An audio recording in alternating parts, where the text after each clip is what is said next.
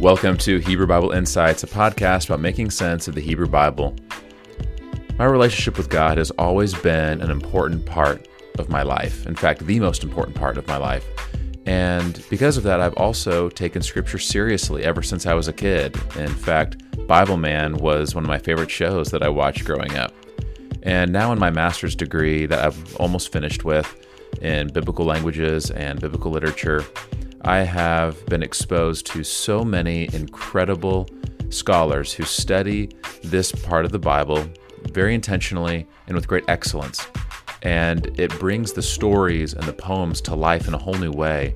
And I see how truly the whole Bible is a single unified story, a story that leads to Jesus, a story that talks about humanity, a story that talks about the greatest plot narrative of all existence, so much more. And one of my goals with this podcast, one of the reasons why I'm doing this, is not only for me to get to share the things that I've been learning and things that I enjoy getting to talk about, but one of my main goals is I want to get some of these incredible scholars that either I've gotten to study with, or maybe scholars that I've just read an article that they wrote, or a book, or listened to an interview, and bring them to this space where anyone can learn from and listen to them. Because oftentimes the only way you can learn from these type of scholars is if you go to a university or if you have access to an academic journal or an academic library. And that's just simply tough for most of us to be able to do. So today, our guest I'm very excited about, Dr. Nathan French. He has been one of my professors in my master's degree, and he's been the one overseeing my thesis. And I'll be learning Akkadian with him in my last semester in my master's degree. He is phenomenal. He has been incredibly helpful to me as I learn to be an excellent researcher. What does that look like to do excellent biblical research? How do we approach things? Also, he's been great for how do we approach things like archaeology and the history of the Israelite people, and so much more. He's a great man. I can tell you that from what I know of him. He's one of the scholars who I've gotten to know personally. So I'm very excited for you guys to get to learn from him, and as I have gotten to learn from him. So without further ado, let's dive into today's episode.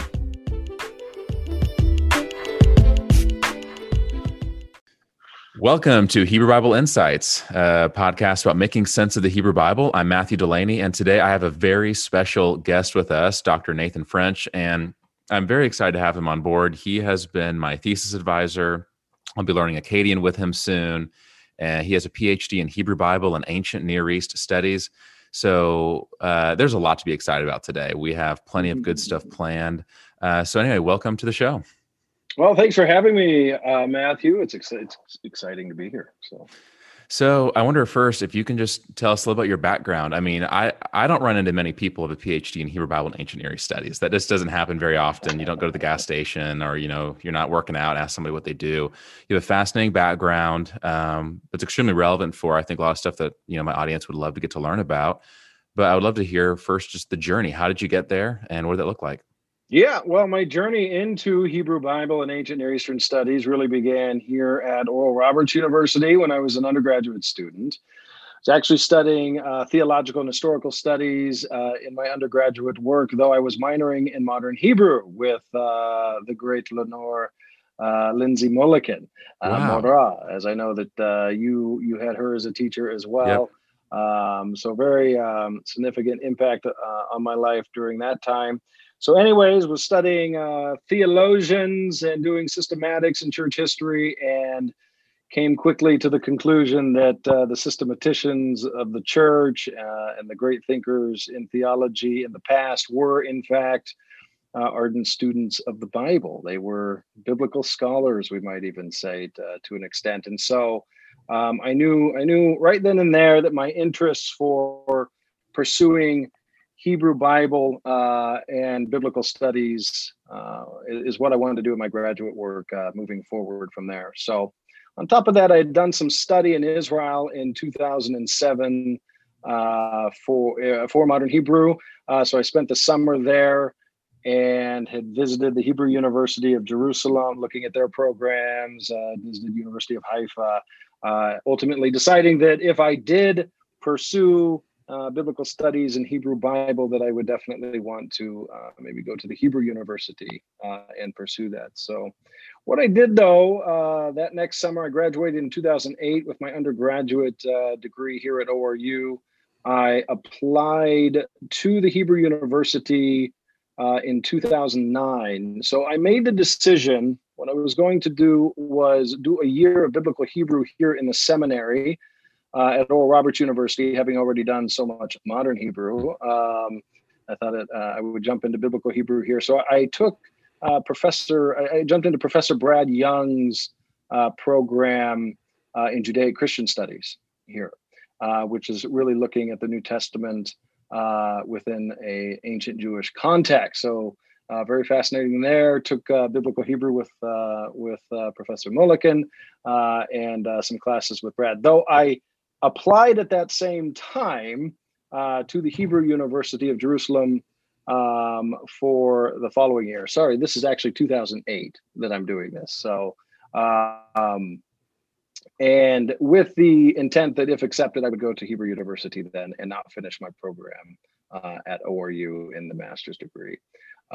So that led me, then I was accepted, and in 2009 I took off in the fall for Jerusalem and lived there for 2 years pursuing a degree in Hebrew Bible and ancient Near Eastern studies. So it was really great to study Jesus in his context in Professor Brad Young's program. I then went to Hebrew University and went back even further and fell absolutely in love with the ancient Near East. And I'm trapped there. I can't get out of it. So it's amazing how much we have in common. I know we both studied under Lenore Mulliken. I didn't realize you did a minor in modern Hebrew. And so you did Ulpan at Hebrew University of Jerusalem during your undergraduate time as well? Yeah, actually, Ulpan at the University of Haifa, actually, Haifa, okay. and visited the university or Hebrew University when I was there. So I hope you realize how jealous so many people are that, I mean, you talked about how you learned about Jesus in his, ancient Jewish context with Brad Young, but then you even more literally went to study Jesus in his context, going in Israel there for your master's degree. Yeah. I mean, how awesome must that have been, walking around? Obviously, I was there for, 5 weeks doing an Ulpan. You were there for a couple of years, right? And living there, I can imagine. Amazing. I mean, it was really one of the best times of my life. I always think back on that time very positively. Absolutely loved living in the land, being with the people, traveling around was wonderful. I mean, you just can't beat being in the land, studying Hebrew Bible and Hebrew in general. Okay, so a quick pop question. If there's any one spot you had to recommend, someone's going to go to Israel, they're going to go there for a week or two, and they want the Dr. Nathan French recommendation, what place would you recommend you got to stop by? I know it's the impossible question. There's too much to do in Israel. I would say you got to go to Lina's Hummus, which is off of the Via Dolorosa in the Old City. That's where you have to go. It's the best hummus in all of Jerusalem. I had a dear friend. We would go after classes sometimes, and we would get lunch at Lina's Hummus. We still talk about Lina's all the time. So that would be a spot. So you've been. Are you in agreement? Is it the best? Oh, it's amazing. Yes. Did you find that hummus was ruined for you when you came back to the States?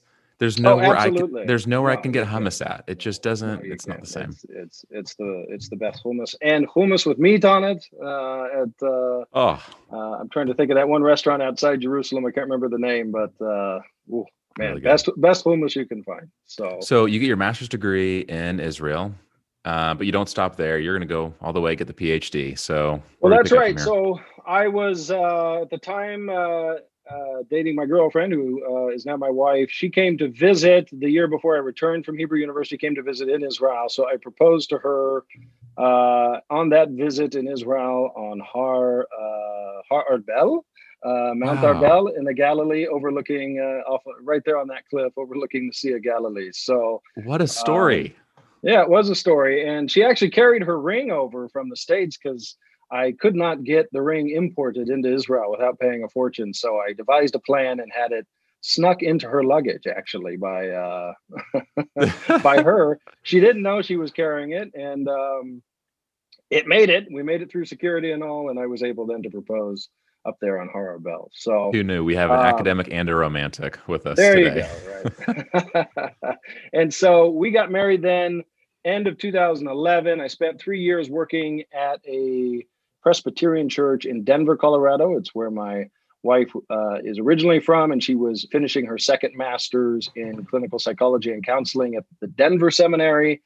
And so we worked there for 3 years from 2011 to 2014. Now, in pursuing PhD programs, I knew deeply that I really wanted to study in the UK. If that was an option that we could make happen, we were going to go that route. So I began looking at programs, focused in on Scotland, and I found a scholar, Professor Lena Sophia Tiemeyer, who currently teaches in Sweden at the Örebro School of Theology, I believe. So sorry, Professor Tiemeyer, I'm not sure if I'm pronouncing that correctly. She'll let me know for sure. She teaches Old Testament exegesis there in Sweden, but at the time she was at the University of Aberdeen.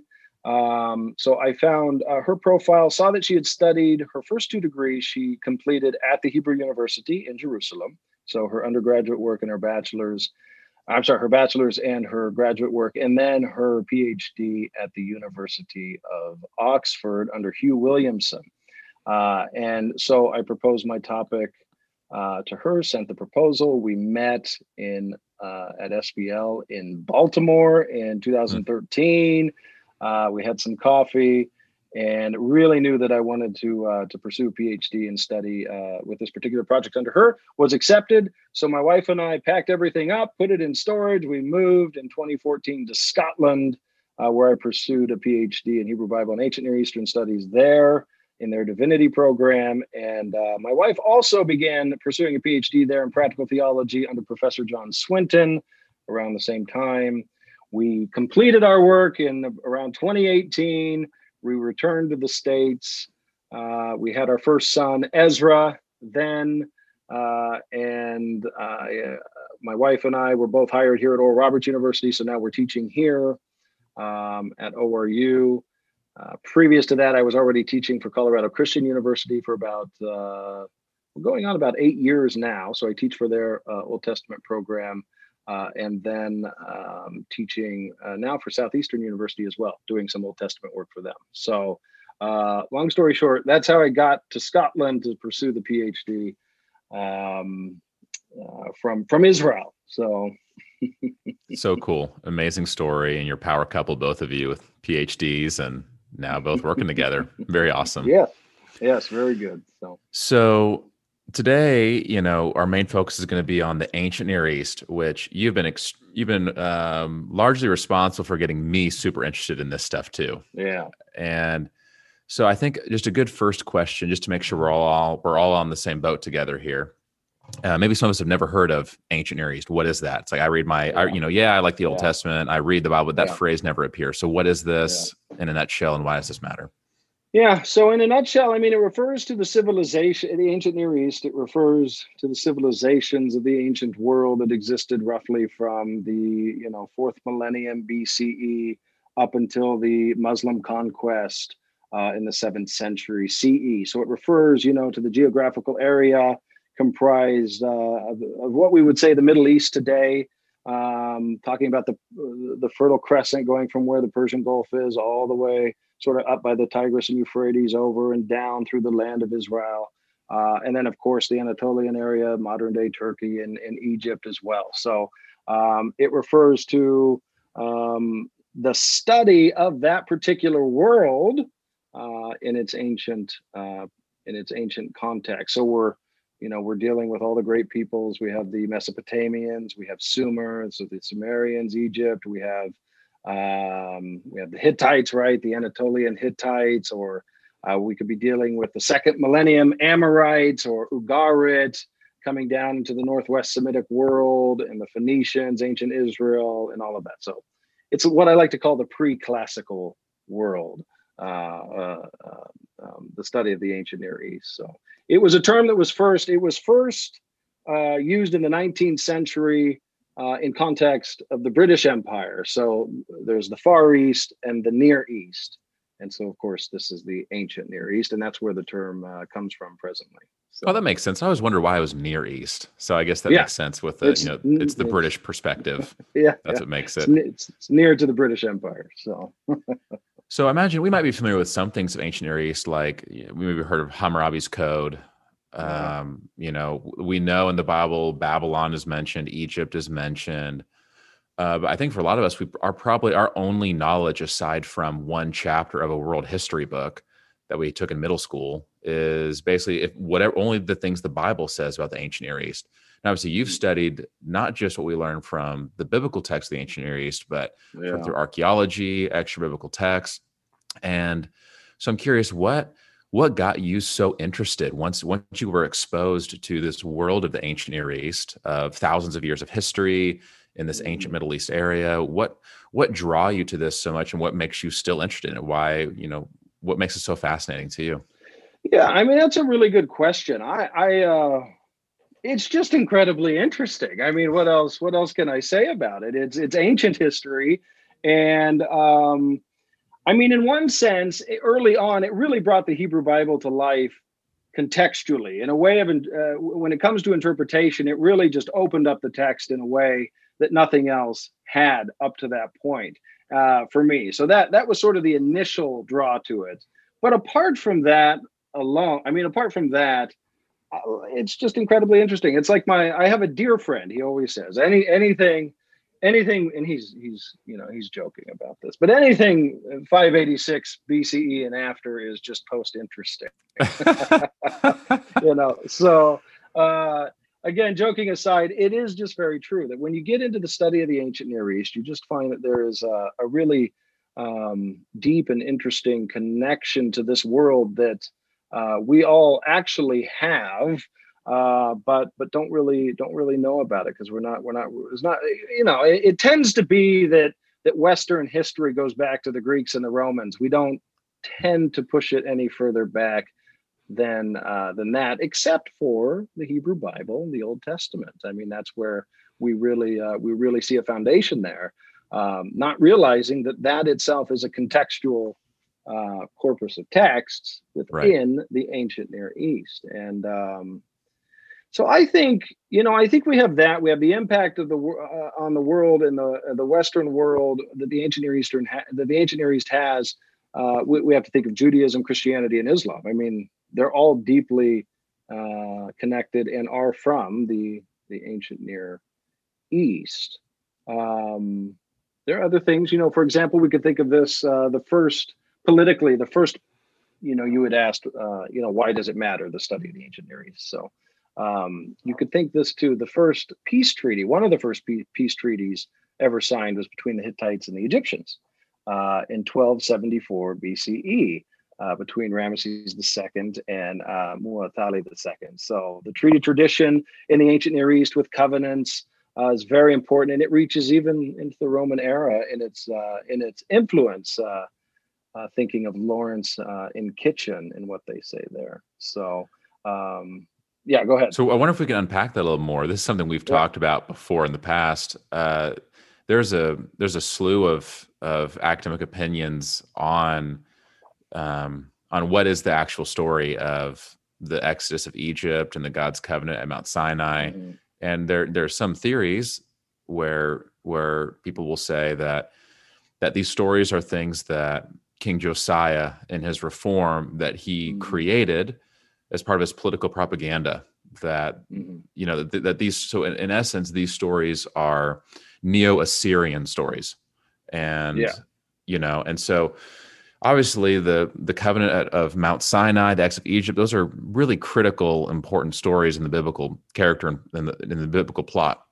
And so that's a very interesting idea. If someone were to say, wow, are we saying that these stories didn't happen? And I remember you told me, so I wonder if you can kind of pick up from here. There's some really interesting studies that people have done to show the types of treaties and kind of covenants made between vassal states and the more powerful nations that actually parallel some biblical texts.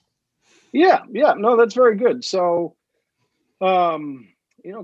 Kenneth Kitchen, an evangelical scholar, but a brilliant scholar of the ancient Near East, has written a lot on this treaty law and covenant. And so his work is extensive in this area. But not only him, I think George Mendenhall, previous to him, has done a lot in this area as well. And the real question comes down to Deuteronomy, because what we find is that Deuteronomy has a structure and treaty form that is similar to the suzerain vassal treaties of the Anatolian Hittites from about the mid-second millennium BCE, so 1500 to about 1200 BCE, than it does any of the later treaty traditions that exist in the Neo-Assyrian and Neo-Babylonian world.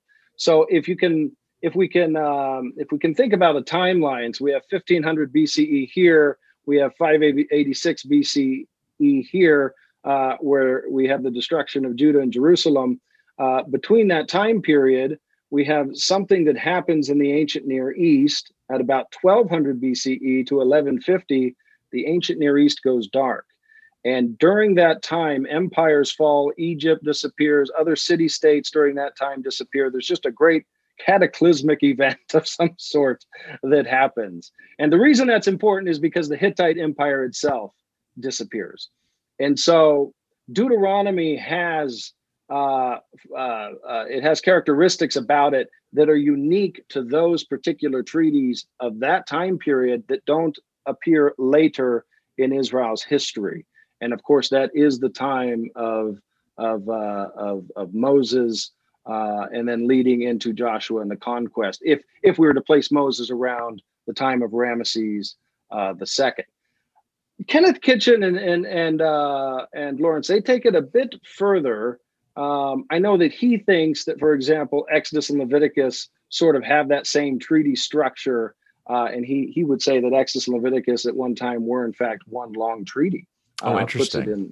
Puts it in that form. So it's not to say that Deuteronomy itself does not have characteristics and things about it, vocabulary. Its list of curses is extremely long, just like the Neo-Assyrians. It's not to say that those documents weren't updated at later times in Israel's history. We can assume that was the case, of course. But it is to say that there are features within Deuteronomy that are only unique to the mid to late second millennium BCE. And so it seems to give, in my opinion, a good indication that these documents are coming down from an earlier time period. So yeah, and I would very much agree, because what's at stake here ultimately is there any core of the Pentateuch, of the Torah, that goes back to an earlier period? And there were some opinions in the scholarly world that would say no, there is no core to this. Right. This is all of this is coming from the Neo-Assyrian or the Persian period. And archaeological record is very interesting, and how you compare the way that treaties were done, how it maps on.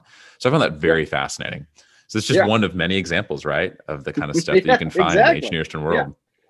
And I mean, you and I have been discussing that, I know, at great length at other times, but as you've been reading some of the scholars that I pointed you towards, you can find that there's a lot of evidence pointing towards this time period of the mid-second millennium BCE and even later into the late second millennium that's quite interesting for these sorts of questions. So, which I can't remember if you already pointed out, but that 1500 to 1200, that is the time period-ish that people place Moses, if they were right. Exactly. Somewhere in there. That's it. Yeah, that is it. I mean, the debate is between, really the 1400s BC and then at Ramesses II, which is upwards of really the 13th century BCE there, so the 1200s. And so seems to be that scholars are leaning more towards identifying markers in the book of Exodus at Ramesses II, which is quite interesting too. So it's a great discussion. There's a good book. I have a good book here. This is great. Did I Not Bring Israel Out of Egypt? It's a collection of essays edited by Hofmeyr, Millard, and Rensburg. And of course, Hofmeyr, James K. Hofmeyr's really the Egyptologist to turn to in a lot of these questions. His work is fantastic. So excellent. And that book is really wonderful. That collection of essays. There's so many really interesting things in it. So yeah. Love it. Yeah, all these resources have been so helpful to me, and for anyone listening too, realizing that there's a whole world of incredible biblical scholarship that unfortunately, academia sometimes can feel a little separated from general person on the street. And hopefully we can start bridging that gap a little bit, because there are debates that happen and certain people, all they experience is that video on YouTube or Facebook or some blog post, but there's some really excellent scholarship being done that can help us to approach the Bible in a really healthy, holistic way. I want to touch back on something that you brought up earlier. You hinted at the Western approach to the ancient Near East. I feel like the way that I experienced the story of the ancient Near East, which is how I think many in the West do, is that it all comes down. It's basically saying that in the beginning, God created the heavens and the earth. And then everything was extremely dark, evil, and wicked. And then God did a miraculous work when the Persians tried to extend their empire into Greece. And the Battle of 300, was the first work of the Holy Spirit. And then Jesus came and everything is good. Yeah. And we imagine this battle between the Greeks and Persians, that if the Greeks lost that battle, an era of darkness, Mordor would have expanded its boundaries all the way to the Shire. And it's only because of the Greeks that we have now saved and preserved democracy, goodness, ethics, morality, because everything else to the east of that was just barbaric, Neanderthalic, even wicked. So I just wonder, obviously I'm being a little facetious here. I'm not saying this is how everyone talks about it, but it's kind of the impression we get, is that we as the West, we inherit a tradition of the Greco-Roman world, and thank God for that, and that's kind of our approach we take to it. So I wonder, what are some how do you approach some of these maybe misconceptions of the ancient Near East world? Yeah, no, that's a great question. I think, once you get into the study of the ancient Near Eastern peoples, you realize that there's a whole world back there that we're not really told about. I mean, as you're hinting at here, and it's rich, it's extremely diverse. It has amazing culture. Talking about some of the things that have impacted the modern world, we think of writing, right? Writing originates in the ancient Near East. It begins in Sumer. It's adopted by the Akkadians right at the end of the 4th millennium BCE. And that writing is the first time at any point in human history that humans are actually writing history. That thing you do when you write down in reflecting upon your past, you're doing history. And they were the first peoples to do it, of the peoples of the ancient Near East. And it's that written tradition that reaches all the way into the present. You can follow the evolution of it. So the point that I'm making with that is the complexity of the ancient Near East is wonderful, and the culture and the richness of it very, very important. I think I think if we were to bring it back to the Hebrew Bible and really have that as a context for this particular question, thinking about students that we would have even watching this, or maybe some in your audience with regard to the church, I think some of the misconceptions that we have is that somehow the ancient Near East itself is vastly different from the Hebrew Bible. And what we find is, though there are differences in particulars at times, it is very much at home, within the context of that world. We take the legal tradition that we were just talking about. We were talking about treaties and covenants. But if we think about Hammurabi's law code, as you mentioned, eye for an eye, tooth for a tooth, law of Talion is very much part of the Mosaic legal tradition, as much as it is in the ancient Near Eastern tradition. And I personally have found that there is just a deep, I like to say, a deep ethic about the people of the ancient Near East, especially for the other and the love of neighbor. I mean, it's no coincidence then that within the legal tradition, we have Deuteronomy, love the Lord your God with all your heart, soul, mind, and strength, and Leviticus, love your neighbor as yourself. So it's not, what I want to say is it's not an accident that comes from the ancient Near East, is my point. Yeah. That those texts do. We want to say that it is, but I assure you, you get deep into the legal tradition, the ethical tradition, you find it's not. It's very much at home. I wonder if you could share your in my opinion, you have the absolute best email signature. Yeah, Remember when I first yeah. saw that, This is great. Yeah, it was yeah. it And was just fantastic. I found this quote during my doctoral work. Let me pull it up here. And you have it, I guess, just to, they won't be able to see this, but you have the actual Akkadian. Yeah, so you have yeah, Akkadian language and then the English translation. So I remember yeah, getting an email from you, and then I see this Akkadian text at the bottom with English translation. I'm like, this is fantastic. yeah. So this is good. This is straight out of my published work. So pay back with a good deed him who does you wrong. Act justly toward your enemy. And this comes straight out of the Neo-Assyrian wisdom tradition. And really, that's what we're dealing with. Pay back somebody who does you evil. Pay them back with good. Act justly toward your enemy.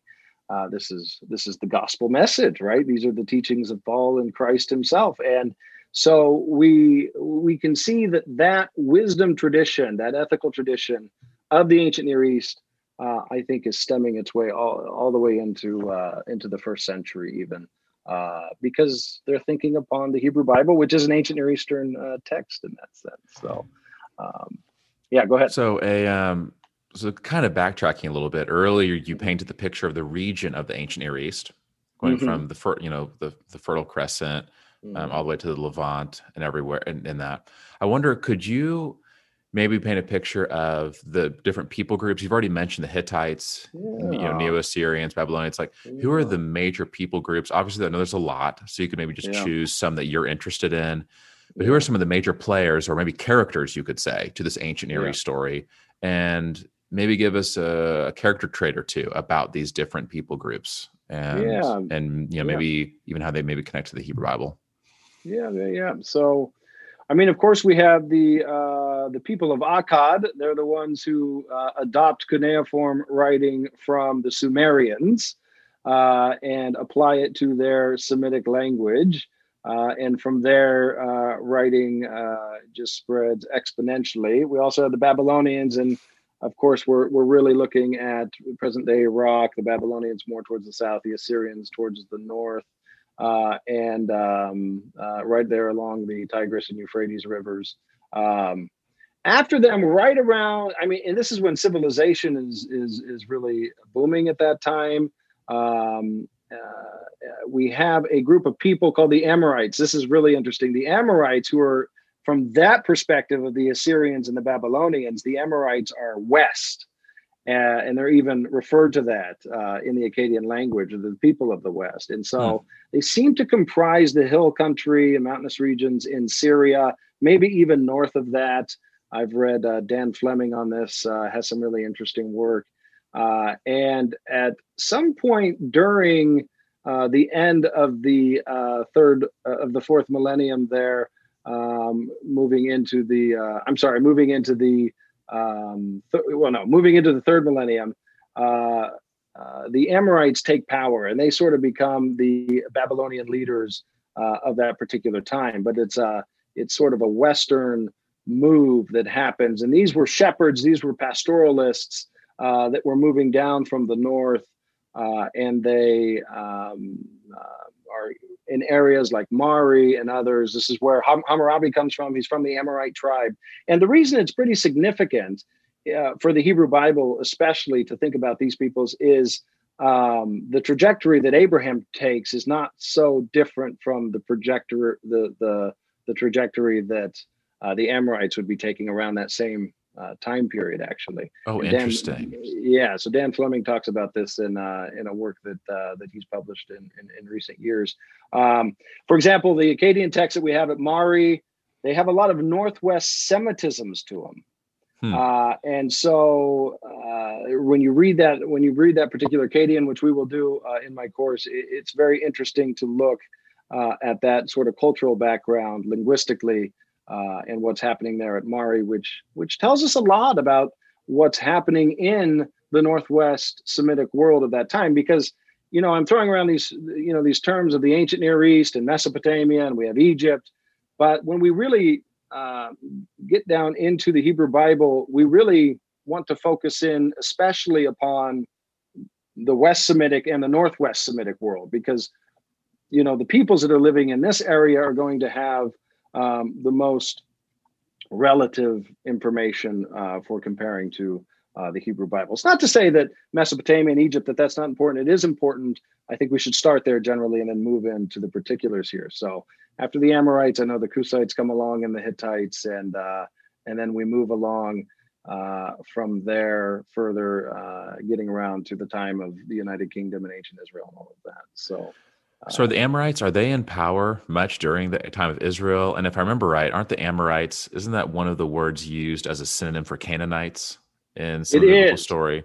And that's the very interesting piece, is that in the biblical narrative, it speaks of them as the people of the hill country, which seems to be the case historically. Whether that seems to be information coming down from times past, that those Amorites were in fact Canaanites, and they were. I mean, when we say Canaanite, this is part of the issue with the term Canaanite, is it really refers to the people of Canaan, and the people of Canaan themselves are quite diverse. You've got these different city-states that exist, and they don't all agree on.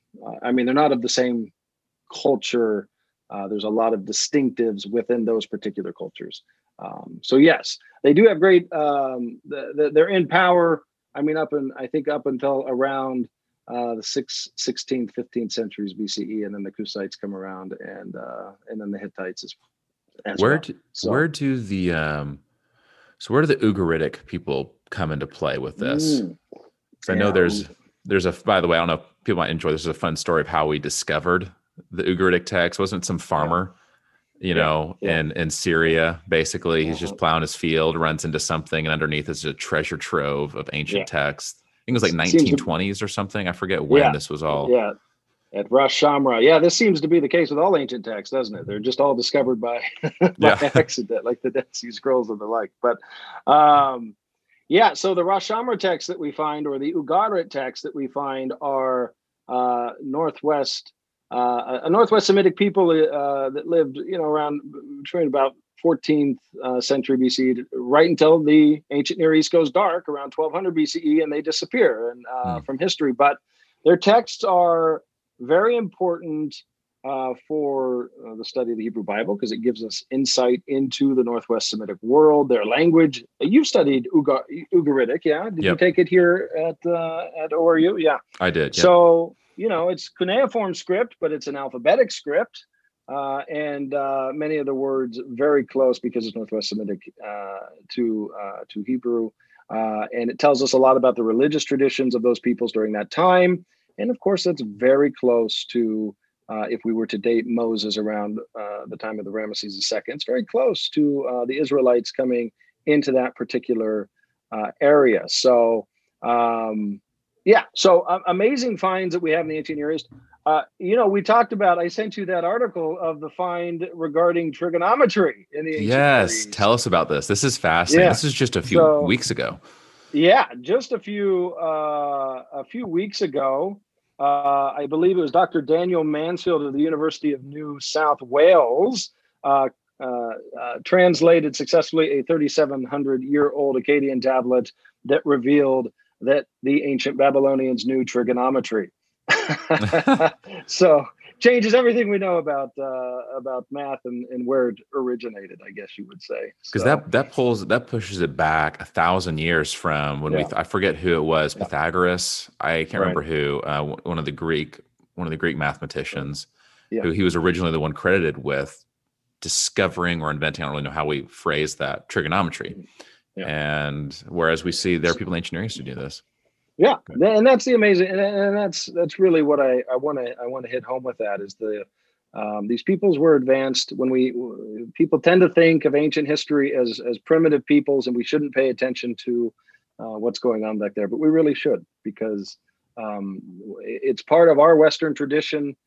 Very much, it's embedded in our own culture because of the Hebrew Bible, especially because of the Hebrew Bible in Judaism and Christianity. So. So obviously the relevance for Hebrew Bible studies is tremendous, but on the other hand, this is just another fascinating world to explore, just as another human being on planet Earth, learning about our history, learning about other cultures. Yeah. I mean, for me, I love history, and for me, generally, the farther back in time we go, and the further away from America you move geographically, is the more interested I will be in. That's just kind of as a standard. When I took American history classes, my favorite part of American history class was the first week, and every week that we moved beyond the first week, I enjoyed it less and less. The closer we get to the modern era, I just don't enjoy it. So I'm a big nerd of ancient history. I think it's fascinating. I've been on a huge kick learning about Old Norse language and Old Norse mythology. Super fun. And ancient Near East is just another fascinating realm of knowledge. And there are so many people who they dedicate their lives to studying the ancient Near East people. And they're not even thinking about biblical studies. They do it because there's so many languages to learn and people groups to learn about.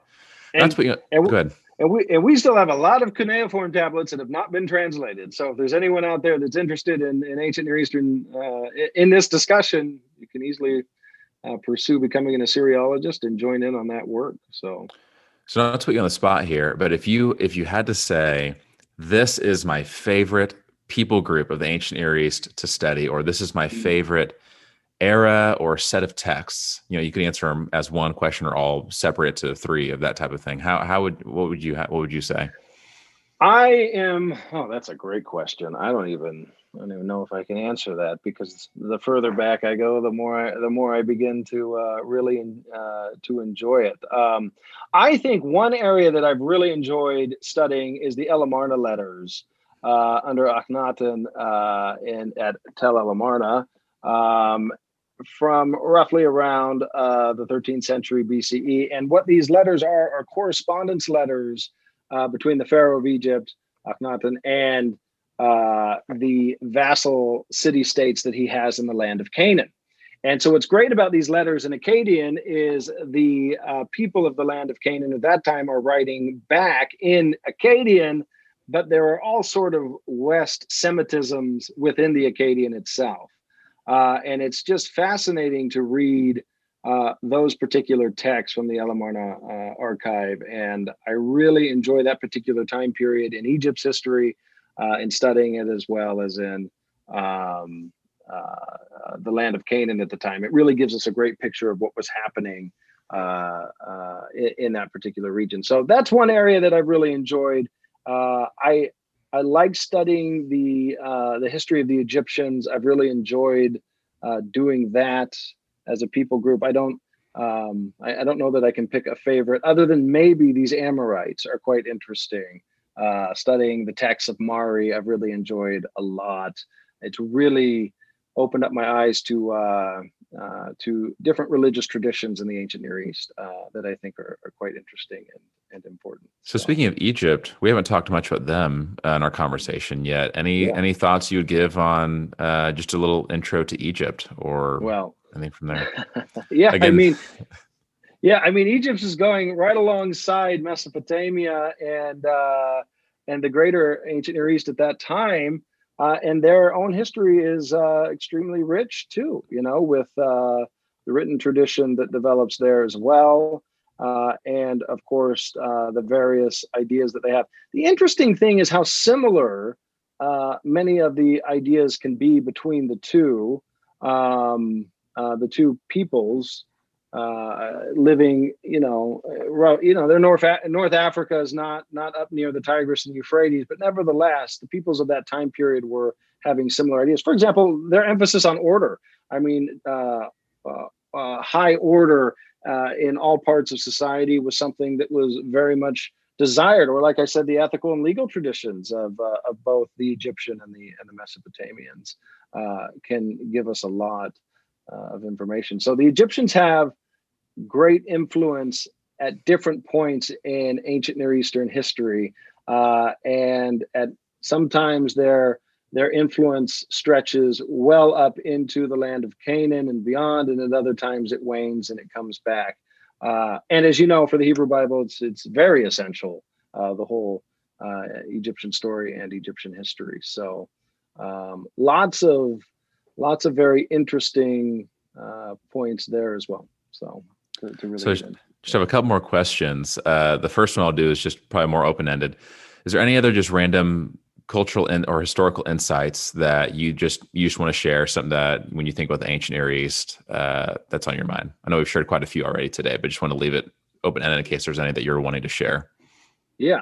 No, I don't have anything major to say other than, well, I will say this. I mean, not necessarily about the ancient Near East specifically, but I do think, and this is true of all knowledge currently, I mean, because we live in the digital age, the internet age, and all of that, I do think access to the study of the ancient Near East is much more available now for students than it has been at any point in times past. There's just a lot of good works out there that can help you to understand this culture and these peoples very well. So, well, that actually segued to my last question I want to ask you, which is, obviously the first one we can say, basically, if someone wants to learn more about the ancient Near East and they also want to learn more about how this, because frankly, this is just a fascinating field to get into, but also it's very relevant for Hebrew Bible studies. And if someone's interested, they want to do more. I know one thing they can do is, or you teach at Oral Roberts University, and we, people can major in Old Testament. And we also offer a lot of different ancient languages. In fact, even Akkadian, you'll be teaching that. ORU has not offered Akkadian for a while. It's been, I don't know how many years it's been, but we're offering Akkadian again because you're here. So if anyone is looking to a university and they want to go and learn that, you teach here.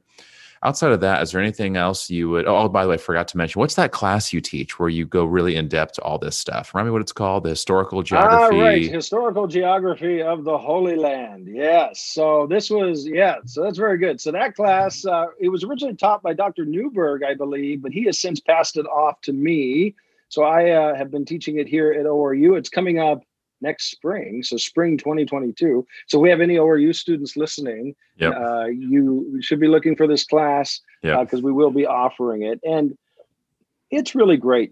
Professor John Walton says this, he says, the Bible was written for us, but it was not written to us. It was written to another people of another time and another culture. And that chasm between us and them is separated by millennia, by cultures, by languages, and by geographical locations. And so the biblical writers, when you're reading the Hebrew Bible, they sort of assume that you know what they're talking about, right? With toponyms and place names, or toponyms as we call them. They expect that you know it. And so in this particular class, apart from the study of maps and geography, which is what we'll be doing, and archaeology, we will also read actual texts in the class. So this is what makes it historical geography, because again, history is the writing down of what we are reflecting on that happened in the past. So it's a reflection upon what happened in the past written down. And so we will be reading texts from all of these different peoples from different time periods relevant to things that happen in the Hebrew Bible, so relevant to stories in the Hebrew Bible, in order to have a historical geography of the Hebrew Bible, or of that particular area. And the difference is, you can study archaeology, but archaeology is material culture, and so it has to be interpreted. And without a text, you just have to come up with an interpretation. So historical geography is beyond just geography; it's bringing in the historical aspect through textual data that we have in texts that have been written and left to us. So, so for example, I'll give you an example. So if we read Ruth here, let me pull it up. If we were to read Ruth 1:1, or Ruth, I don't know if it's 1:1. It's Ruth. Ruth 1:2. It says, "Vayavo sde Moav, vayehu sham." So we have them that they came to the fields of Moab. So, for example, historical geography, they assume you know what you're talking about, what's happening here. Linguistically, if we go back to a cognative Akkadian Shadum, which means mountains, it would make the most sense here that these are sort of the mountains of Moab, or the country of Moab, you could say. But if you're in Jerusalem and you're eating a cheese sandwich, studying Hebrew at the Hebrew University, and you look out your window, you can see the fields of Moab. It's the mountains of Jordan, right? I mean, it's just right there to the east. And so it changes the perspective of the stories when you have a historical geographical understanding of what's happening. I really wish you were in. Me and Dr. Lyons, we were teaching a biblical Hebrew class together and going through Ruth. This question actually came up. And someone asked, so what's the significance of the fields of Moab? And my gosh, I wish you were there to give this insight. That's so interesting. So somebody actually asked this question. Fascinating. Okay. Yes. So, yeah. Well, that's right. So the writer expects you to know it. So where the fields of Moab are. It also adds to the story too. If you think about Naomi and Ruth when they're coming back from the fields of Moab to Judah, it doesn't really talk about the trek, but boy, what a trek that must have been. Wow. For the two of them to get all the way back to Bethlehem. So it's just another example of how it brings the text to life, because we get to so much richer. We see more dimensions. The Bible isn't just 2D, it becomes 3D, or although I don't really care for 3D movies. I don't know why that is. It's a bad analogy for myself. But I think sometimes when we read the Bible, we imagine is we see characters with no background setting whatsoever. It's just blank. So when we imagine the story of Ruth and Naomi, we see two women and nothing is in the background of our mind. There's no picture we have. And so including the trek, for example, it's just, okay, they're just walking and there might as well be a green screen or just a blank white sheet behind them. And studying ancient Near East, it adds in richness of a setting and a world in which all this is happening. That adds layers to our both appreciation and enjoyment of the stories, as well as to our insights for things that are meaningful for understanding the stories. Yeah, no, I mean that's just so true. Yeah, so true. And if you go to Israel, you know that firsthand, right? The texts come alive in ways that they won't come alive if you haven't been. So this class is awesome. So if you're listening to this, especially if you're ORU right now, sign up for this class. I can tell you this: my modern Hebrew students, any of them who've taken your class, it's one of their favorite classes they've taken at ORU. They every semester. Without talking to you, I know when that class is going on because in my class they're talking about it. So that'd be a great thing for people to sign up for. So lastly, then, outside of these options, are there any certain resources you would recommend? Maybe you can give a few for someone at more the beginner level, maybe a few more advanced that you would just recommend, just some of your personal favorites for people getting into engineering stuff. Yeah, I mean, I'm trying to think if I have a good book. I like the Lost World series by Professor John Walton. I think would be a very good series. I think The Lost World of the Ancient Near East, I believe that's the name of the book. I'd have to look here. Would be an excellent introduction. He has a number of those books. That Lost World series become pretty popular. So I know there's the Lost World of Genesis 1. No, I'm sorry. It's not the Lost World series. He has a book called Ancient Near Eastern Thought and the Old Testament. I think that's an excellent book into the study of the ancient Near East with thinking about the Old Testament. So definitely for many in our audience here at ORU, that would be a great one to study ancient Near Eastern thought and the Old Testament. Apart from that, there are many introductions to the ancient Near East available out there. And so a basic study and looking through Google will do you just fine. More so, there's some really great lectures that you can find on YouTube as well regarding introduction to the ancient Near East and the history of the ancient Near East. So it's quite replete of what is available. But I do think for our audience, the ancient Near Eastern thought in the Old Testament would be an excellent introduction. From there are quite a few scholars and other sort of subgenres that you can flow out into. So for example, there's another one I really like. See, I don't know if I have it here. Let me look and see. Yeah. So 2 books that have recently been published that I really love. This one's great. The World Around the Old Testament, edited by Bill Arnold and Brent Strawn. This book is fantastic if you want to learn about the peoples of the ancient Near East, that are around the Old Testament. And apart from the fact that it is written to talk about the world around the Old Testament, it itself, I think, works as a fantastic introduction to the ancient Near East. So some of the best scholars that we have working in ancient Near Eastern studies have published articles in this particular work. It is a wonderful, wonderful introduction. So very cool. I have one last super nerdy question because I'm such a language nerd about this stuff, and hopefully there's at least a few others listening who feel the same. If you were to, obviously there are at least a few languages relevant for ancient Near East studies. Yeah. If you were just if someone's like, hey, I love ancient Near East, I love languages, and they just don't know how do I choose which one should I choose to just start with first? Obviously, some of this is preferential. Some people like a certain region more than another. Some will find they enjoy a certain language more than another. But if you were just to give your personal opinion on an order of languages to learn, or what to start with, or what's the most important one to go with, what would your opinion be on this?